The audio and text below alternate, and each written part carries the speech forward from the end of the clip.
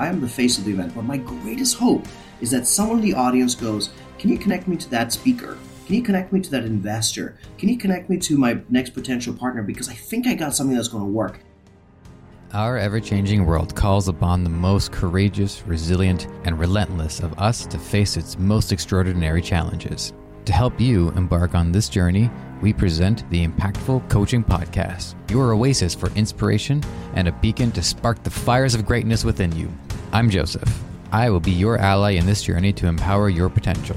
Join us each week as we dive deep into the heart of ambition, drive, and success to unravel compelling stories of daring leaders who dreamed, struggled, and achieved victory. Our journey begins now. All right, everybody. This is the Impactful Coaching Podcast. I'm here with Dan Ram. Dan, I always take some time to learn a little bit about my guests so I don't come into these blind. And I have to say, it really means a lot to have this hour to share with you and to learn what I can, and if possible, maybe provide some value to you as well. So first of all, this isn't question one, this isn't question zero, this is question -1. How are you doing today? How are you feeling? With that kind of introduction, so pumped, man. So excited. Look, I'm all about conversations and dialogue. This is mutual, right? Mm-hmm. It's not a one-way conversation. In fact, this is a multiple-way conversation because we have an amazing audience tuning in. So whoever you are, wherever in the world you are, welcome to the conversation. Settle in, get a nice drink, and I hope that you will find something that will push you forward in your life, because ultimately that's what excites me. How am I?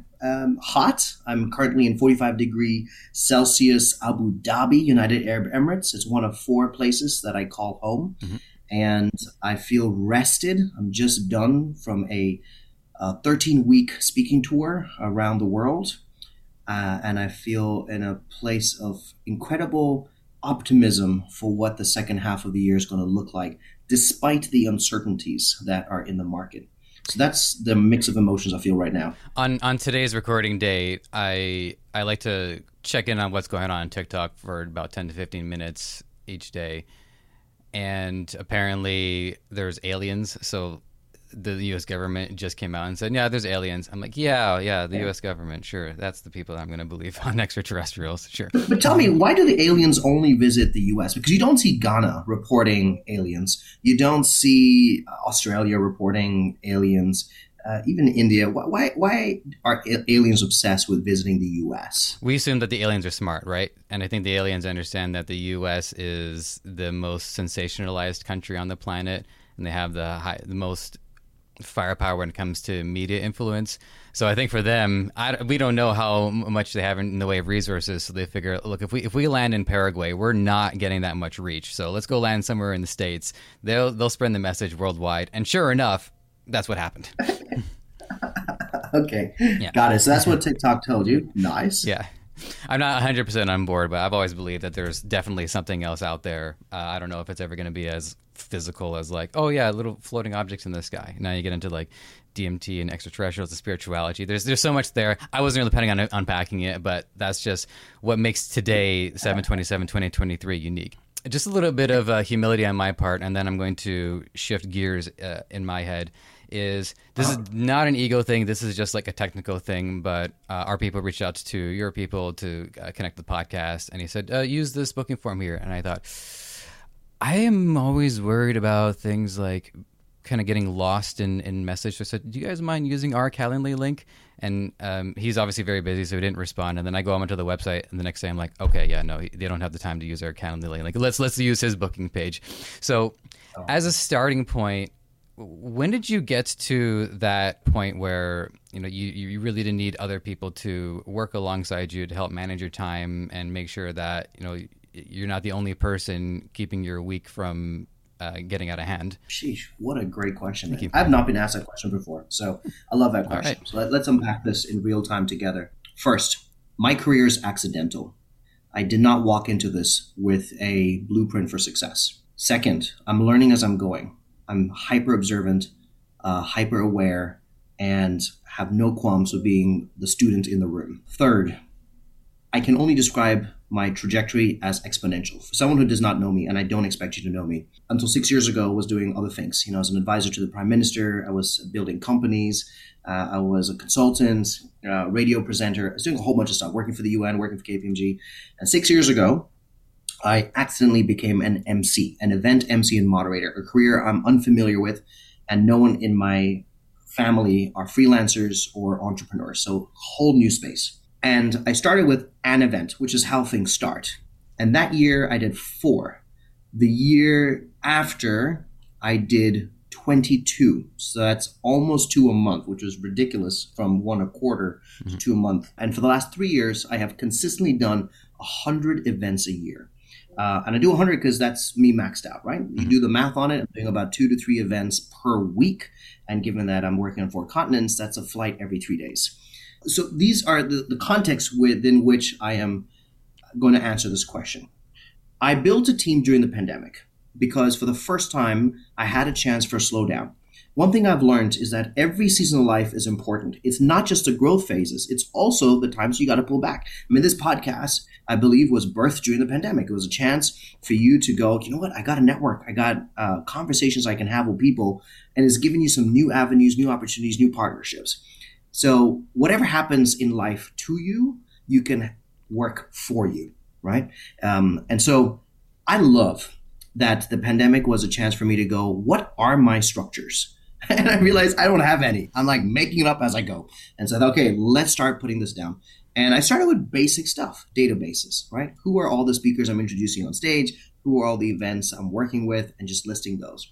Then it became about creating systems, for example, a booking calendar. And even within my crew, processes, like who answers what and when and everything else. So I'm making it up as I go. I'm watching what other people do. And I'm capitalizing on opportunities. Sometimes you build during growth phases. Sometimes you build during pause phases, but always be building. That is what I say. And so the pandemic was the opportunity. It wasn't so much that my work created the opportunity. It was just that the global slowdown made me go, oh, okay, what can I do? And I thought, this is it. And we're now at that beautiful space, Joseph, where I am seeing growth happen because of the platform built. Because trust me, when you're growing and you build foundation, it sometimes feels like you're going backwards, like you're slowing things down. So for me to answer your email would have been way faster than for me to put it through a process. But this week alone, I'm doing 3 podcasts. And Trust me, I would not have been able to sign up to 3 and have the headspace to do 3, except that I've got a team locking these in for me. So yeah. That's a whole lot of stuff for that first question.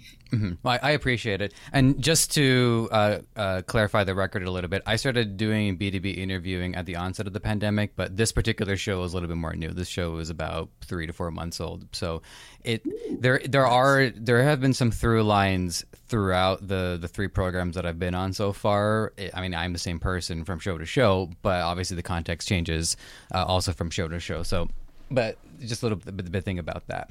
Now, what you said was that you always want to be the learner in the room. And I know this is one of your philosophies, is that you really like the idea of being the number 2 person. You don't always necessarily want to be the number 1 person. Sometimes you want to be the second in command, the person who's whispering in the king's ear. There's a lot of different variations of that. So being Dan Ram and being the figurehead of your own brand, where are you finding opportunities to still be the second in command for others? All through my 20s, my last decade, I enjoyed success not because of my own efforts, but because of an incredible community that pushed me, encouraged me, supported me, believed in me, inspired me. And I'm so grateful because I actually don't think I had it in me on my own. But they painted a picture of me that was better than myself. And almost for their sake, I became that person. I grew into the fullest version of myself. I realized the power of being number 2 because I benefited from all of those number 2s pushing me forward. And when I started hearing horror stories of entrepreneurs, freelancers, coaches, founders who feel like they got their back against the wall, that they are dealing with hate and naysayers and people who don't believe in them, it actually broke my heart because it's the exact opposite experience of what I've had. And that was a moment that I got, okay, I can keep building. I can build another business and build another team, but I probably can have more impact in the world if I just became number two, if I stood alongside the greatest leaders, greatest coaches, the people with the most aspiration, most potential, and help them build their empires. And because I had experienced sufficient success that I didn't need to keep hunting or be greedy for more, I was able to make that mental shift from going, I want to be number two from now on. Mm-hmm. And so actually what I do, Joseph, like my greatest hope from this podcast is to say something that triggers someone to write to me and say, help me, Dan. I think that word was spoken for me. And that's when I lock into number two. When I'm hosting an event, sure, I am the face of the event, but my greatest hope is that someone in the audience goes, can you connect me to that speaker? Can you connect me to that investor? Can you connect me to my next potential partner? Because I think I got something that's going to work. Mm-hmm. And so everything that has my face on it is actually the bridge. It's not the destination. The destination is what happens after. So this podcast, a classroom where I'm lecturing, a coaching session that I'm doing, a workshop that I'm hosting, an event that I'm leading, a keynote that I'm giving, it's all with the hope that some beautiful soul who comes up to me and goes, I could really use your help. And that's where number two locks in. I go to bed fulfilled on the days that I am number two more than number one, because number one is just planting the seed, mm-hmm. right? Those moments. So that's the distinction there. If you ask anything of people, what do you ask of people if they're going to come to you and ask for your help? Oh, total commitment to making their dreams come true. The one thing I cannot teach is your passion. I cannot teach you passion. But everything else I can. My motto is start now, start simple. What most people struggle with when they have a dream is clarity on how to start in achieving that dream. Once you got momentum, once you got flow, you can keep going. But how do you, start with doing something that feels insurmountable? And I, for some reason, seem to have incredible clarity in helping people start. And so all I need is their deep down inner true authentic passion to make it happen. Even self-belief I don't require, because I'm pretty motivating and inspiring in the way I communicate. So I can instill self-belief. I can instill confidence. I can instill soft skills. I can instill and give you the hard skills required to achieve your goals. But the one thing I cannot give you is the desire when you wake up in the morning to actually do what you were made to do on this planet. Mm-hmm. That desire is yours, and that I cannot give to you, because then you're just imitating at best and copying at best. So that's actually the only condition, is you wake up and want your dream enough that you will do and pursue the steps that we talk about together. One condition. Mm-hmm. The next question that I have chambered is a part of your backstory, but before we do that, there's a particular piece of media that's been floating around in my head. Are you, by any chance, like an anime guy or cartoon guy or anything along those lines? Unfortunately not, but do tell me. Okay. So someone is going to be like, Joseph, of all the things you talked about on this episode. Anyways, so there is an anime called One Punch Man, and it's a parody, but it's a very respectful parody of the idea of the Superman, where the lead character, his powers are comparable to Superman, and he beats all his enemies in one punch. He's just overpowered. And so the premise of the show is that he's bored and he doesn't really know what to do with his life. And someone else who's part cyborg, the reason why he's part cyborg is because it's this metaphor of always trying to get better, of always trying to improve. But no matter how much he improves himself, he's not going to reach the level of the main character, Saitama. But he's still trying his best. And just the idea of the number one and the number two is because the number one is sort of fighting at a scale that is really only his responsibility, whereas Genos, the cyborg character, he's loved by the people. He's considered a hero. He's more knowledgeable of the other heroes of the world because there's a union for it. So that's just the picture that I painted in my mind, is understanding that people who are in the role of Superman are fighting a battle that only they can handle. And if there's any media, or either that's a comic book or a TV show or a film that you've seen, does any media stick out to you that you relate to in terms of your relationship to helping others? That's a good question. Thank you. Also, I need to look up this anime that you're referring to. It's hilarious. Yeah. Um, okay, I do have an answer to this, but I don't know if you'd categorize this under media. I am a person of faith. I Hmm. have grown up in the church, although it was probably not until 15 where I actually owned it for myself. I think, like a lot of kids, I just followed my parents into it. Yeah, same. But there were certain situations and circumstances that at 15 made me go, oh no, this stuff is real. Like, this is mine. This is my faith. So, for sure, the character of Jesus, but also the many characters in the Bible, because of how real they are. I mean, warts and all, these are not supernatural characters. These are very everyday leaders. And the Bible mysteriously presents both their flaws as well as what they're good at. I have drawn so much inspiration from them. I've learned so much leadership from a character called Nehemiah, and also someone called Daniel. I mean, that's who I'm named after. Hmm. And I've learned so much about not giving up from a character called Joseph, Hmm. who ends up in it and in jail, and then goes to second in command of a foreign country. So there's all these amazing characters that, I mean, are in probably one of the longest standing historical books in the world today. Yeah, that I would say that has been a great source of inspiration. As far as like modeling this attitude of giving and being number two, I would probably draw that to Jesus, because there is something about this person that is supernatural, able to do accomplish so much, and yet has a level of humility and a servant heart and putting others first that is just actually does not make sense in the modern world that we live in today. Because those who rise in fame and with platform often have others serving them. And Jesus regularly flips it around. And as he's going up the ranks, he goes, you know what, disciples, I'm going to wash your feet. And they're like, what the heck are you doing? It's Hmm. our job to wash the teacher's feet. And he's like, not in my kingdom. And there's something about this flipping around that I actually love. I love being different, right? So if you ever watch me on stage or at an event, I'm wearing an Indian outfit. Everybody else is wearing a suit, and I'm wearing an Indian outfit. Why? Just flipping the table. Just want to do things differently. When everybody else sees success as maybe economic or financial, I'm like, you know what? Why isn't it about the number of lives we're blessing? I would like to measure my life by the number of people whose lives have been positively impacted rather than the size of the bank account. Let's flip the table on that. Pretty much everything I do, like honestly, Joseph, give me a song, and I'll be like, that's really nice the way that Justin Bieber sang it or Sam Smith sang it, but it's going to be my spin on it. Like this is how I'm going to make the song mine. And I feel like Jesus does that in the Bible, where he goes, okay, there's an expectation of what a God should be like. I'm just going to flip the table around. I'm going to show you the kind of God that I am. So sorry to go down a spiritual route. This is kind of my truth on it. Is how I perceive the world, and everybody's got one of those people. But I think the reason I give and serve and model is I just want to flip it around.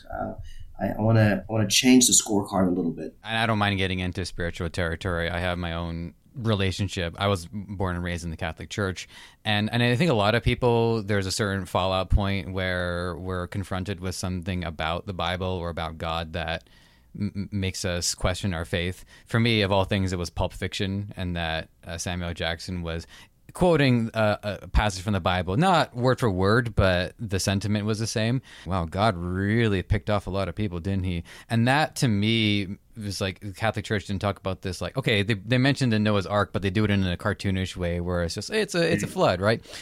Here's all the animals. Think about the animals. Forget about the humans that died. So it took me about a year before I had to find my own way back into faith, and rather than have the institution impart that faith onto me. So I do relate to that.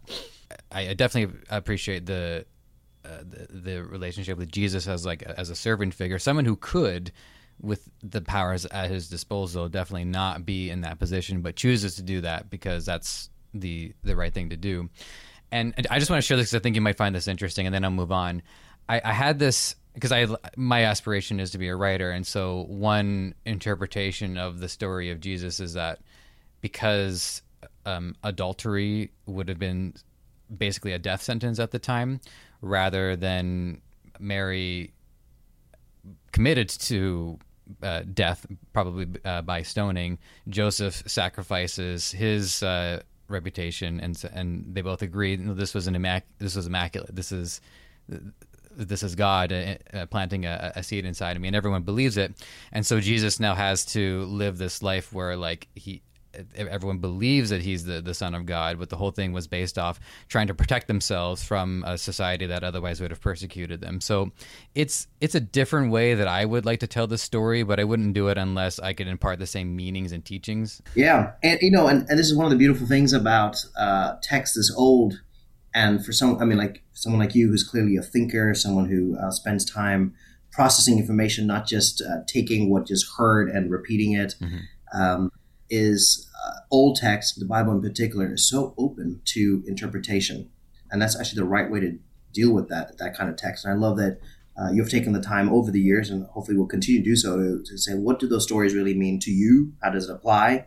As with anything, like even those listening to the podcast, I am never going to give you a 3-part formula to success. You just got to listen to the story and go, okay, what part of this applies to me? What's relevant? What would I do differently? What would I do the same? So I like it. Let's all be more switched on and keep our minds open, our hearts open to learning and growing together. I appreciate it. All right, so this is part of your backstory. I listened to your most recent, at least as far as what's published on your website, the 100K Journey podcast, and you graduated during a recession, which I believe would have been the 2008 recession. We're going through two recessions, man. Yeah, 2 of them. I mean, economics from Yale in 2008, and then my MBA in 2011. So yeah, both bad times. Mm-hmm. So you did something that I can relate to, whereas you decided you were just going to start your own job from scratch, and considering how attractive having a job can be because of the stability and the safety. I'll tell you how this went for me, and then I'll ask you the question. So for me, the switch flipped. It wasn't because like I was bad at the job, because some jobs that I've had, I would butt heads with management. Some of them I just knew I wasn't the right fit. But this one really got under my skin because I was doing good, right? I was serving the customers well. I was hitting my goals. I was trusted as a key holder. And then a new district manager comes in and just wanted to clean the palette, just wanted to wipe the store of its history. And so me and my manager, we were both axed on the same day. And that's where I really gave up on that idea, because like, well, what the hell? I'm good at the job and I still lose it. So for me, I was just like, okay, I've had it. I'm gonna have better luck making one up from scratch, and that's what got me into podcasting. So for me, it was a matter of like, jobs are very attractive. I just can't get them. So hey, what else am I gonna do? I gotta make it my own. What was ingrained in your psychology at your time that made you decide you got to do this your own way? Actually, pretty similar to what you shared. Mine was out of necessity. At some point when you don't have a job, you start running out of money. And so that checks out. And for me, I was unemployed for a period of 18 months. 18 months without any concept of social security or any kind of social protection. So there was no government checks or nothing. There was no support, nothing coming from anywhere. 18 months in a foreign country, so struggling with visas and immigration, all of that. But most importantly, 18 months, I guess, just doubting myself, because despite all your accolades and accomplishments, you start thinking, am I really broken, or am I incapable of offering value? It really affects you internally. It actually got so bad that my mom and my sister flew over to Ireland just to encourage me, because they just saw that I wasn't leaving the house, I wasn't shaving, I was gaining weight like crazy. Actually, at some point, the light bulb switched on, which is essentially along the lines of, even if everyone says no, I got to say yes to myself. Like, that's where it begins. And it seems really trivial, Joseph, but when you have a yes spirit, things start shifting. Every story has 2 sides to it. Yes, there was a story, which is Dan is a foreigner on a tiny island that is in a recession, which means the odds are against me. But the other side of the story is Dan is unique in a small space where entering the market should actually be easier, and has a potential to be part of the change that this country desperately needs. And I won't tell you the whole story, but I went from being unemployed to becoming an advisor to the prime minister. So literally, I was brought into a position because I had a unique perspective, because they did notice me because it was small. And because it's a small country, I went from like no government background to being an advisor. And I was one of the 7 people that signed the National Policy on Entrepreneurship. So we literally shifted the country.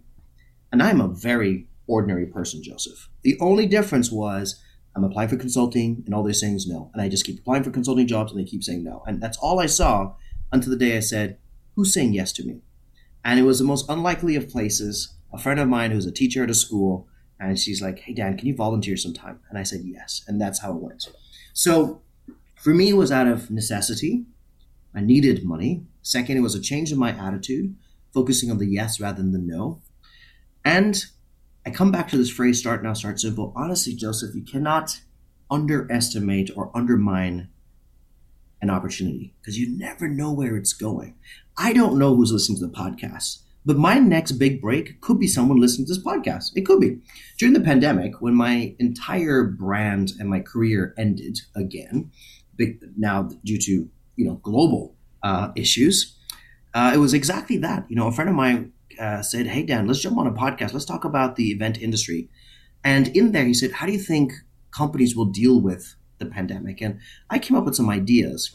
The next call was from Hewlett-Packard Enterprises, one of the biggest tech companies in the world.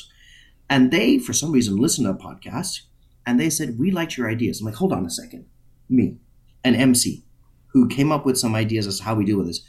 One of the biggest tech companies in the world likes my tech ideas. And I said, yeah, we got to work with you. And then for the rest of the pandemic, we built their first ever virtual conferences, virtual events, virtual gatherings, virtual platforms, immersive spaces. It was mind-blowing, but it's just, I could never have predicted that from that podcast. Never. So don't undermine and don't underestimate an opportunity. Just start. I told you, and I confessed at the beginning of the podcast, my career was accidental. Mm-hmm. Being an MC happened because someone said, can you host a stage? Same with coaching, right? I have a pretty ridiculous career right now coaching founders, CEOs, presidents, athletes, musicians. It doesn't even make sense to me, my clientele. But it happened because, coaching started from mentoring, right? When I was even in high school, as a 14-year-old, really good at math, I remember a Japanese student, only because of a language barrier, was behind in math. And he was a good friend of mine. And he said, can you help me? And I said, yes. And I started teaching him what I had just learned in class. Not only did it make me much better at math, but it brought him up to speed. It started off there just with a heart to help. And over the years, it has grown. So when someone in my youth group said, Dan, I have this issue. Can you help me with it? I already had in my spirit of like, absolutely, I can. And then it just kept growing. And so eventually one of the biggest pop stars in the world goes, hey, Dan, I'm really struggling in my morning routines and my productivity and my efficiency. And you just seem to be on the go all the time. Like, how do you manage your emotions? At that point, I had so many years of loving people, right? Because that's where it starts with coaching, like loving people and then structuring growth and paying attention, really listening, all the nuances of what makes a good coach. I had years of it. To this day, I do not have a degree in coaching. To this day, I don't have a license or a certification. I'm not associated with any school. It is just years and years of doing this until that, what you consider a lucky break that seems insignificant. But that's how it happens. So everything that I've built has been bootstrapped as a company, and all the things I do now have actually started in bad situations. But I'm a fervent believer that that is fertile ground for growth because you have little to lose. Right now in your career, Joseph, or in mine, you say, actually, let's completely switch and we're going to be window cleaners. Right. We have a lot to lose. You've got a podcast. I've got an MC and coaching situation. But when you've already lost the event world and it's broken, it's not coming back, and someone says, why don't you try a Facebook Live? And you have 6 viewers, you go, well, that's better than not doing anything. So let's start with 6. And then it just keeps growing. So that's my 2 cents on how those moments of recession were actually so beautiful. But it does start inside. You have to see it as an opportunity. And just to briefly, another way that I've noticed this relation in the past, because one of the other projects that I've been involved with is in the Web3 space, the metaverse space, touches a lot on cryptocurrency and NFTs. And there's the bull market and there's the bear market. And from a calculating point of view, the idea of the bear market is, well, everything is just losing. But all of the passionate people are the people who are active during the bear markets, the ones active during the recession, because they realize this doesn't last forever. There's going to be a boon after the next bust. And it's just a matter of building. But it's also a matter of protecting and supporting for one another. So that's what I appreciate about getting in on a bear market, is the ideal time to get in, not during the bull rush. That's when all of the day traders come in, and they're just looking to capitalize on what's going on. They're not really there for the long term. And that's just one relation out of hundreds that can come up. But since we started talking about coaching, and this is the Impactful Coaching Podcast, you work with presidents of kind of countries, but also major companies. So, and this isn't even hypothetical. This is straight up happened to you. So, a world leader comes to you for coaching. Would their pedigree influence how you approach it, or how do you separate their status from the human that you're trying to help? Great question. Thank you. Yeah, you're right. There's actually, I never thought of it before, but there are more than two variables, but those would be two of those for sure. There is always in coaching a intimate, personal, human, individual moment that needs to happen. And then there is the occasion, the platform, the space that you're coaching them to. But they both have to happen in parallel. So let's make it practical. You've got, say, the CEO of BMW that has to make a big announcement. And for whatever reason, has major stage fright. Actually, that's very common. It's most of the situations I'm in. For a moment, I need to know his life. Like, what is it that gives him and it has nothing to do with his position, right? Mm-hmm. That's just something that has happened over the years, but the human that is him, what causes stage fright? How does he deal with stage fright? How does he deal with anxiety or stress in his life anyway? What are the things that don't stress him out? What are the things that calm him? Like, they have nothing to do with title. They have entirely to do with him. And I have to be a good question asker and a really good listener to pull through that and to help him realize certain deep, sometimes deeply hidden, embedded insights that will unlock his next level. And once we do that, is then when we can connect it to the situation, the platform, the title, the company that he has to do it. And we go, okay, now we know this about you. So for example, music is his antidote, as an example. Then it actually becomes quite easy, because then I go, okay, when in the day do you need to listen to your favorite artist or a certain genre of music to put you, is it the start of the day? Is it 10 minutes before you hit the stage? Is it while you're on stage? Because it's possible with an in-ear to just plug some music in there. When do you need this as your antidote? And that's when the solutions become really practical and really relevant. And then, of course, we connect it to, okay, well, that's the case. But also, as CEO, we got to work on your public speaking skills, on your body language, on your facial expressions, on your storytelling. So let's draw out 10 weeks. Right now, I'm going to fix the problem that you've called me to, which is stage fright.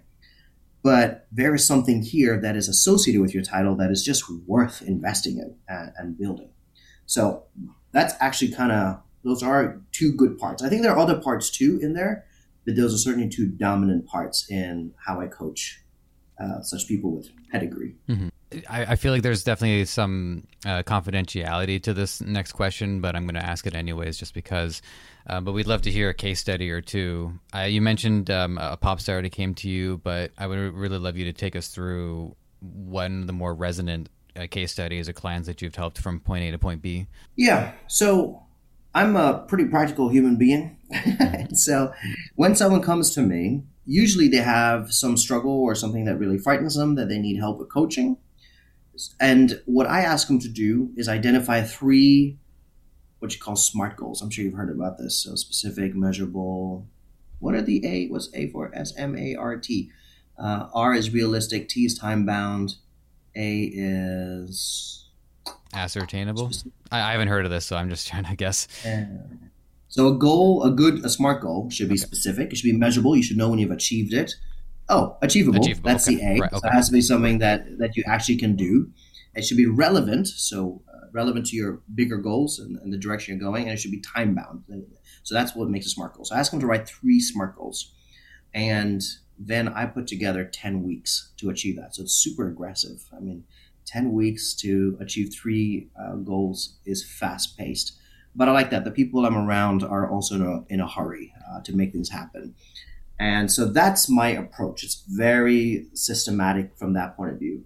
Where I'm very open-minded as to what those goals actually are. So the case studies are actually very diverse. The process is similar, but the case studies are diverse. So I've helped everybody from first-time entrepreneurs figure out work-life balance, figure out leadership, figure out interpersonal, how to deal with conflict between founders, because these are things you're learning the very first time you're building a business. I've worked with CEOs, chairmen of boards who have very important announcements, product launches, press to do, and they are outdated in the approach. They have a desire to be relevant, and so we're working on everything from technology that can be incorporated to new formats of storytelling to these days dealing with digital. So it's one thing to stand at a podium, but how do you translate that to an online audience? So we're working on those topics. The artists, usually for them, what intrigues them about me is the ability to turn a personal brand into money, right? A lot of people can figure out how to be seen online, but they don't know how to monetize that. And I'm not talking like YouTube money. I'm talking about a brand that works. So it is one thing to have 3,000 followers. It's another thing to have an audience that will actually pay you for coaching. And so with these artists, they've got the thing that's making them money, which is music, but it's also a platform, and they can't figure out how to make money from the platform. And so we're usually doing like business conversations. And for them, it's also learning how to think like a business person, because artist brains and business brains are often very different. So it's a big mindset training, hacking kind of coaching series, as well as learning the tools that are required to be a CEO, which is very different than being an artist. For athletes, sometimes I'm meeting athletes at the end of their career, so they're thinking about how they leverage their platform through investments, through speaking engagements, through philanthropy, as examples. Sometimes I meet them at the start of their career, and then it's usually around stress management, dealing with pressure, negotiating contracts. So actually the case studies, my friend, are so diverse, and I'll be honest, it's why I keep it that way. I love it. It stretches me as much as it stretches them. As soon as I go into, which I've never done, like copy paste, I'm out. I will never copy paste like, oh, I did this 10-week series with this person. Let me apply it to you, because everybody's so individual. The situation is so individual. So the process is the same for all, but the case studies are so wide. So in my estimation, a lot of what I hear is, whether they come from athletics or they come from the art world or they come from the corporate world, is that there's always an immediate or an apparent problem that needs to be worked on. But in order to solve that problem, you have to develop the skills underneath that in order to actually be able to address that. So it's not a matter of just like putting a bandage on the issue. You really have to dig deep and transform the person so they can have the tools equipped to solve the problem. 100%. And sometimes they come to me with the problem and without the realization that they have to have some growth, personal development and growth. Sometimes they come to me with a problem, not realizing the problem is actually somewhere else, and they think it's, and that's my job as a coach. And sometimes they come to me with a problem, not realizing they need a coach. So I'm not saying that it's handed to me on a platter where they go, oh, Dan, I woke up one day realizing I need you as a coach, and here are the 3 things you can help me with. Sometimes it's just being a good friend, they'll just be like, hey, I've got this situation. I'm like, have you ever considered doing it this way? And they go, well, that's actually a good question. I go, but forget my perspective on it. If you were this person, how would you handle it? And that's really the coaching method, right? It's not about advising where I tell them how to do it, but it's helping them discover for themselves.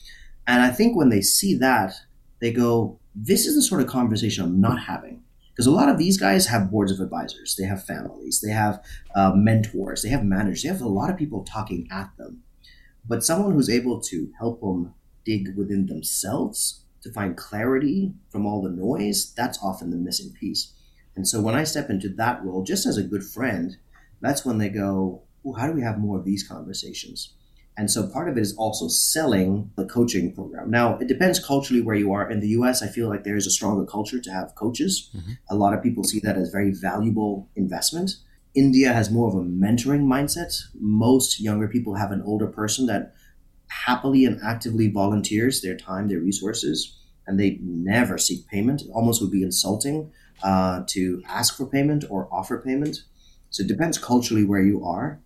So part of it is selling them and saying, no, this is serious to me. Like the money is not really for resources. It's to say this is an investment. So you're going to value this time based on how much you pay. That it's as simple as that. Your readiness, your willingness to do what it takes is directly connected to how much money you put into it. If you give me $10, you're going to give $10 of energy. If you pay me $1,000, you're going to give me $1,000 of energy. And if that $1,000 hurts, you're going to work to get your money back in multiples. And that's part of the selling that is required as a good coach. So I talked to a lot of people in the e-commerce space. This was closer to 2020, 2021 for a different show, a different company. I hope they're doing well. And a lot of the people that I talked to, now they were doing coaching specifically in the e-commerce space, so their business would scale to 6 figures, 7 figures, and they would help others do the same. And what a lot of them found was that they couldn't justify the time to do the one-on-one coaching. So a lot, and because these are product sellers, a lot of them found that they would set up a group mastermind course, so at least they can work with multiple people at a time, or they would do an e-learning course, online university, ebooks, start setting up a premium video platform. So normally I don't ask a question already knowing the answer, but I think I kind of know the answer to this one. It really is just a matter of the pedigree of the people that you're working with. But at the scale you're working at, what makes one-on-one coaching still valuable to you when there are more lucrative ways that you may be able to do it? What do you think is the answer? Well, I mean, when you've worked with like the president of the U.S., I think that's pretty satisfying to say, you know what, yeah, I'm going to work with these people who are major influencers on the world, right? So like, I don't think you can really scale it much higher than that as far as one-on-one goes. Good. I think that's a question that's the answer that most people guess, and it's actually not accurate. Okay, so let me share a little bit about my heart here. I already confessed that somewhere in my late 20s, when I had achieved sufficient success, my mind shifted to impact more than finances or anything else. So that's my disclaimer. I will also put out to the universe, I'm not going to lie about this, that as I followed my passion, money has followed me. So it's not that I compromised on finances. That's just not the focus. And yet, as I excel and pursue my passions, people seem to really want to be a part of it, and that draws attention and money to it. So it's been a shift, but that was never the reason for stepping into this. So the reason I focus on coaching leaders is I believe that the impact is multiplied. So I can pay attention to running a workshop or selling a product online for 1,000 people, right? It takes a lot of effort to do that.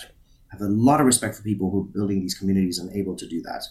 Or I can help 5 leaders who over their lifetime will directly employ, impact 50,000 people, right? And for me, that impact is what I measure more than how many clients I have or how much I'm charging them, how much they're paying for it. I think that's why I do what I do. On my website, while you see some faces, you don't see, let's say, the usual testimonials or case studies or videos of these coaching sessions with these people, because actually it was never about using them for more of them. It's always been about how to empower them to be the greatest leader they can be, so that the people that they're around and people they're working with benefit. It's almost for this crowd that I will never see, and that's okay as long as they benefit from it. So I know when I work with a president, that affects a nation. I know when I work with a CEO of a global company, I mean, that affects tens of thousands of people in 50, 60 countries. So actually, for me, that's the real reason. Also, I'm not going to lie, there's something very fulfilling about being part of other people winning, in a way that when it is a little bit more removed through digital and online.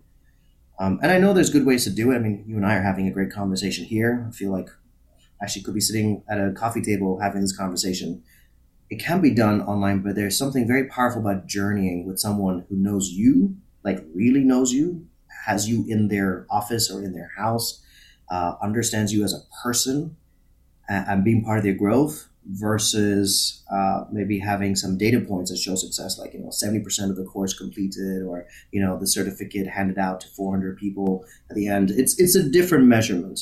I love counting clients as friends. I love that years after I'm done coaching them, they'll be back with, you said something 4 years ago.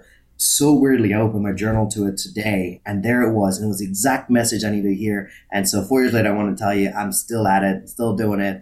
Thank you for what you did for you. And that's so satisfying. I love that. I love that I can count them as friends and part of this world that we're in. So that's the reason why I prioritize the one-on-one coachings. It's also a little bit more doable with my lifestyle because obviously I'm traveling so much. And so that flexibility is easier to deliver one-on-one than it is group, bookings. And here's the other truth. I can't figure out how to do e-commerce. So it's not like I didn't try, because I have a great media team and we're actually very good at creating content. We just can't figure out how to sell it. So some of it also just comes down to like, what's your forte? Like we're all coaches, right? Everyone who's here, and I'm good at one-on-one. Put me in a room and I will help identify someone's growth areas, and I will absolutely be there every single moment they need it to take them down that road. Someone else may not have that patience to connect with someone, to hear their stories, to really delve into their personal lives. They may be better at mass. They'll go, you know what? There is a need on a mass level for this. And let me create a course and let me spend my time on ad campaigns and retargeting and figuring out, geographies where this is required and localizing it. Like this is what they dream about. It's what they wake up thinking about. And I think I wake up thinking about who's hurting, who needs help, who can grow a little bit, who can I bless today? It's just a slightly different focus. So yeah, there's someone listening who's like, oh my gosh, Dan, I'm a total e-commerce success story. I know how to do this. I do this. This is what I dream about every day. Talk to me. I'm all ears. And one thing that I want to say as a show of appreciation to the e-commerce crowd is that there is definitely a correlation between their ability to understand those mathematics and graphs and charts and as it's tied into their success. But that doesn't mean that they, and I'm saying this is what the conclusion you came to, I'm just saying this generally, that they've lost their ability to understand the story by looking at demographics and looking at the geography and who takes what. Like if you go and you look at like jet ski sales and you can see where is the dips and where is the spikes, you go, well, it's jet ski season. You can tell a story, and then each person on the jet skis are maybe they're single, maybe they're family. So it really is about understanding those stories and sort of aggregating it. And the human element never gets removed. It's interesting seeing how some people they're better at observing the human element when they see it in aggregate rather than on that case by case basis. So I appreciate I really appreciate the answer. Part of me is like, as soon as I started talking about like the money stuff, man, this is actually kind of a challenging question. I didn't mean it to be like that challenging, but it was cool. I really appreciate what you went with. Thank you, man. You too. So and also your conclusion is correct. It's a different observation pattern. It's a different skill set. And like I said, I actually have a lot of respect for people who do e-commerce because it's a skill set I don't have. And it's a skill set that I need on the team. And it's powerful. Like, I mean, you started this podcast talking about what's happening in the world of TikTok today. And I love that you're paying attention. You're watching what are the mega movements, trends, topics, themes that's catching the world today. And that's super important. Whereas I, in the last hour, spent time talking to one person, hearing their story, and they're based in Monaco, and trying to understand how I can help him. And that was where my attention was. So I love that we're wired differently and we're impacting and making a difference in the world of coaching differently. And that's the beauty of coaching also, is so diverse. And there's probably whole new platforms and ways of doing it that we're yet to even tap into. We really don't have very much time left because I know you got to go do the next thing. I know I'm actually kind of floored at how quickly this hour went by. But on the subject of keeping our eye on where things are going, what would you, any ideas what the next 5 years is going to look like for you? No, I'm not. I'm not a futurist, but here's what I'm seeing just as a normal human being alongside everyone else who's listening and watching. So I see more and more people going into the world of gig economy, which means that we need to offer more micro learning, quick classes to upskill, quick coaching to upskill. This is super essential to anyone in the gigging space. Not that the corporate world does not also need training in different form, but I do see more and more people venturing in the world of being freelancers, being their own bosses, setting up their own companies, entrepreneurship in as many different forms. And their learning is primarily through coaching because the path they're on is so unique. It's something they probably cannot learn through traditional education. So to me, this is a super exciting space. Second, I think people are a lot more open-minded to how they learn. There was a time that you would have to have books and certification and diagrams. And now I think, and I have found success in this as well, where you say, let me take you on a weekend. And it's an experiential learning. It's not just let's do Zoom and ask you a bunch of questions and you write down in a notebook, but let's step out of the comfort zone and do something you've never done, and through that do some learning. And I think there's room and appetite for, and I see so much of this, when I go to Bali or when I go to Ecuador, and I go to these places a little bit off the grid. Bali's not so off the grid anymore, but when I go to these hotspots, people are flocking there in their thousands in order to have some self-awareness, some learning, some introspection. So I think there's something there that is very powerful. And if there are people that can capitalize on that, that could be huge. Besides that, I think in a world that is so quickly changing and evolving, peer-to-peer learning is so beautiful. I love this opportunity that I had to, through you and through the questions you're asking, to introspect and even consider the world I'm in. This is peer-to-peer learning, and I love it. And I think there's so much value in this. So I will still have, I'm doing a PhD right now, so there's still space to learn from universities. There's still space to learn from advisors and chairmen of boards. But I actually think coaching on a peer-to-peer level is going to be more and more in demand, because I think people will see that as possibly the only way to unlock to the next level. So I'm actually excited for the space. And I think there's some new tools as well. When you think about AI and what AI is offering, I think there's some, from the practical, for me, the part of coaching that I really dislike is writing, right? I have to scribe and note, what we learned, and take these recordings. And previously it was all done manually. And now, no way, none of that's done manually, right? Everything is handled by AI, which is so fun. It also means that I can spend time on other aspects of coaching besides what I would consider the admin of it. So I'm also excited for the new tools that are available to us.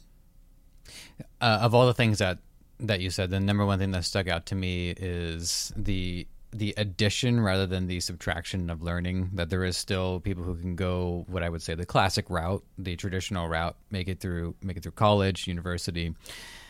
But then there's also, as you're saying, peer-to-peer learning, micro-learning, being able to pick up dense amounts of information in very short amount of time. And I think a lot of that is geographical. I think a lot of that is even slightly getting into, we have new generations of people that are people from different parts of the world.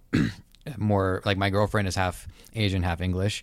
Very different person, right? Like there are new generations of people that are just frankly brand new, have different DNA, different backgrounds, different composures, and all of that is going to require new ways to learn and new ways to teach people. It's really fascinating to see where we're going to be going with that. I agree. And one of the largest labor forces entering the market is from India. India has the largest population in the world, and India also has one of the youngest populations in the world. And the hyper focus on grades means that a lot of very smart future leaders, even now you look at countries and half of Silicon Valley are Indian CEOs. So already this is the trend, but future leaders are coming with incredible intellect, but very poor soft skills. And for coaches in that space, this is huge opportunity. So that's just one tiny opportunity and space that's out there. I mean, there's so many and many areas. You mentioned about Web3 and Metaverse, and this is some exciting new stuff that is happening. And the number of corporates, governments, policymakers, regulators, people in traditional ecosystems that need to and desire to learn, to understand, there's opportunity. But then you get into the next step of actual like building and pioneering. They all need levels of coaching as well to support, assist in that direction. So I'm excited. I mean, there's so much out there for any coach that's listening and maybe for whatever reason a bit of despair about clientele and what's happening. I would actually have the opposite view. I actually think there isn't a better time than right now to be a coach. The question is just about making it click for you. Mm-hmm. And to me, we should probably do a whole nother podcast just on this. It's like, how to be effective as a coach. But the biggest thing for me is you got to differentiate. Every 13-year-old on TikTok right now is a coach. And it's like every doctor right now is not threatened by people with bigger degrees. They're threatened by people online with big platforms that are spewing out fake health programs, right? That's their competition. Or Google, right? Everyone goes to the doctor saying, I already Googled my symptoms. I think I have this. That's the competition. I think for coaches, it's exactly that too. So you got to learn how to differentiate. You got to learn how to build your audience. You got to know how to connect to your audience. You got to know how to sell. So this is, to me, this is the issue. It's not about market. It's not about opportunity. It's not about possibilities. It's just about making it click for you. When we can continue going back and forth on this for hours and hours and hours, but I got to get you out of here. So if you have any other thoughts are floating around in your head as a result of this conversation, I'd let you to have the floor one more time. Otherwise, feel free to let the audience know how they can look you up and learn a little bit more about you. I have two final thoughts. Sure. Thought number one. The reason I came on this podcast, the reason I do what I do is to help people move forward in their lives. This is ultimately what fulfills me. So every single person that connects, DMs, writes an email, calls, texts, WhatsApps, I don't care how you connect with me, every single person I respond to personally, no bots. It's me responding because this is what I live for now. I live for elevating others, empowering others, and pushing people forward. I want to be number two. You be number one, I'll be number two. So that is a sincere offer. It is what I've always been doing for the last couple of years, is what I'll continue doing till I die. So please reach out. Do not hesitate. You do not have to have a problem identified. You don't have to be someone incredible. You don't need to be a president. You just need to have a hunger and a passion to better yourself. And if I can help along that journey, I'm in. Second thing, and this is the last thing I want to end on, I want to thank you, Joseph, because what you do is beautiful. Creating these conversations, these dialogues, these platforms to share knowledge is so important. And I think sometimes the facilitator, the person who does it, is lost in the noise of all the podcasts that people listen to, all the free content that's out there. But it's a labor of love. I mean, the amount of work that goes into researching, reading, listening to who your speakers are, preparing the questions, and then all the post-production work around the editing and publishing and posting it, just so that someone can listen at a simple click of their finger. It's a huge labor of love. So thank you for putting in the work, putting in the hours, putting in the interest to make it really fun for me and obviously for your listeners because they're tuned in right now. So thank you, man. That's my final word. Well, thank you as well. That means a lot to me. I think inherently that there's going to be something in it for you as well, whether that's the opportunity to think about something in a different way or to help boost somebody else's platform or whatever it is. There's always ways that we can think about how to make this really worth our time. And for me, I do consider my own stake in this too, because I get to be the one that actually sits here and talk to you. So for me, that's huge. So regardless of how many listeners we get or what's the traction of it afterwards, that's all really important. I'm not disputing that, but for me, the fact that I actually got to sit here and do this is the reward as well as the work. So I definitely feel blessed. But with that, I gotta let you go. So everybody who's new to the podcast, this is the Impactful Coaching Podcast. If you want to reach out, whether you feel like you would love to be on the program because you're a coach too, or if you just have any feedback, you can always email Joseph at impactfulcoachingpodcast.com. It is spelled the way you think. And with that, our mission on this show is to help you do with whatever it is that you aspire to do. And no matter what it is, we hope that through us, you will be impactful while you're at it.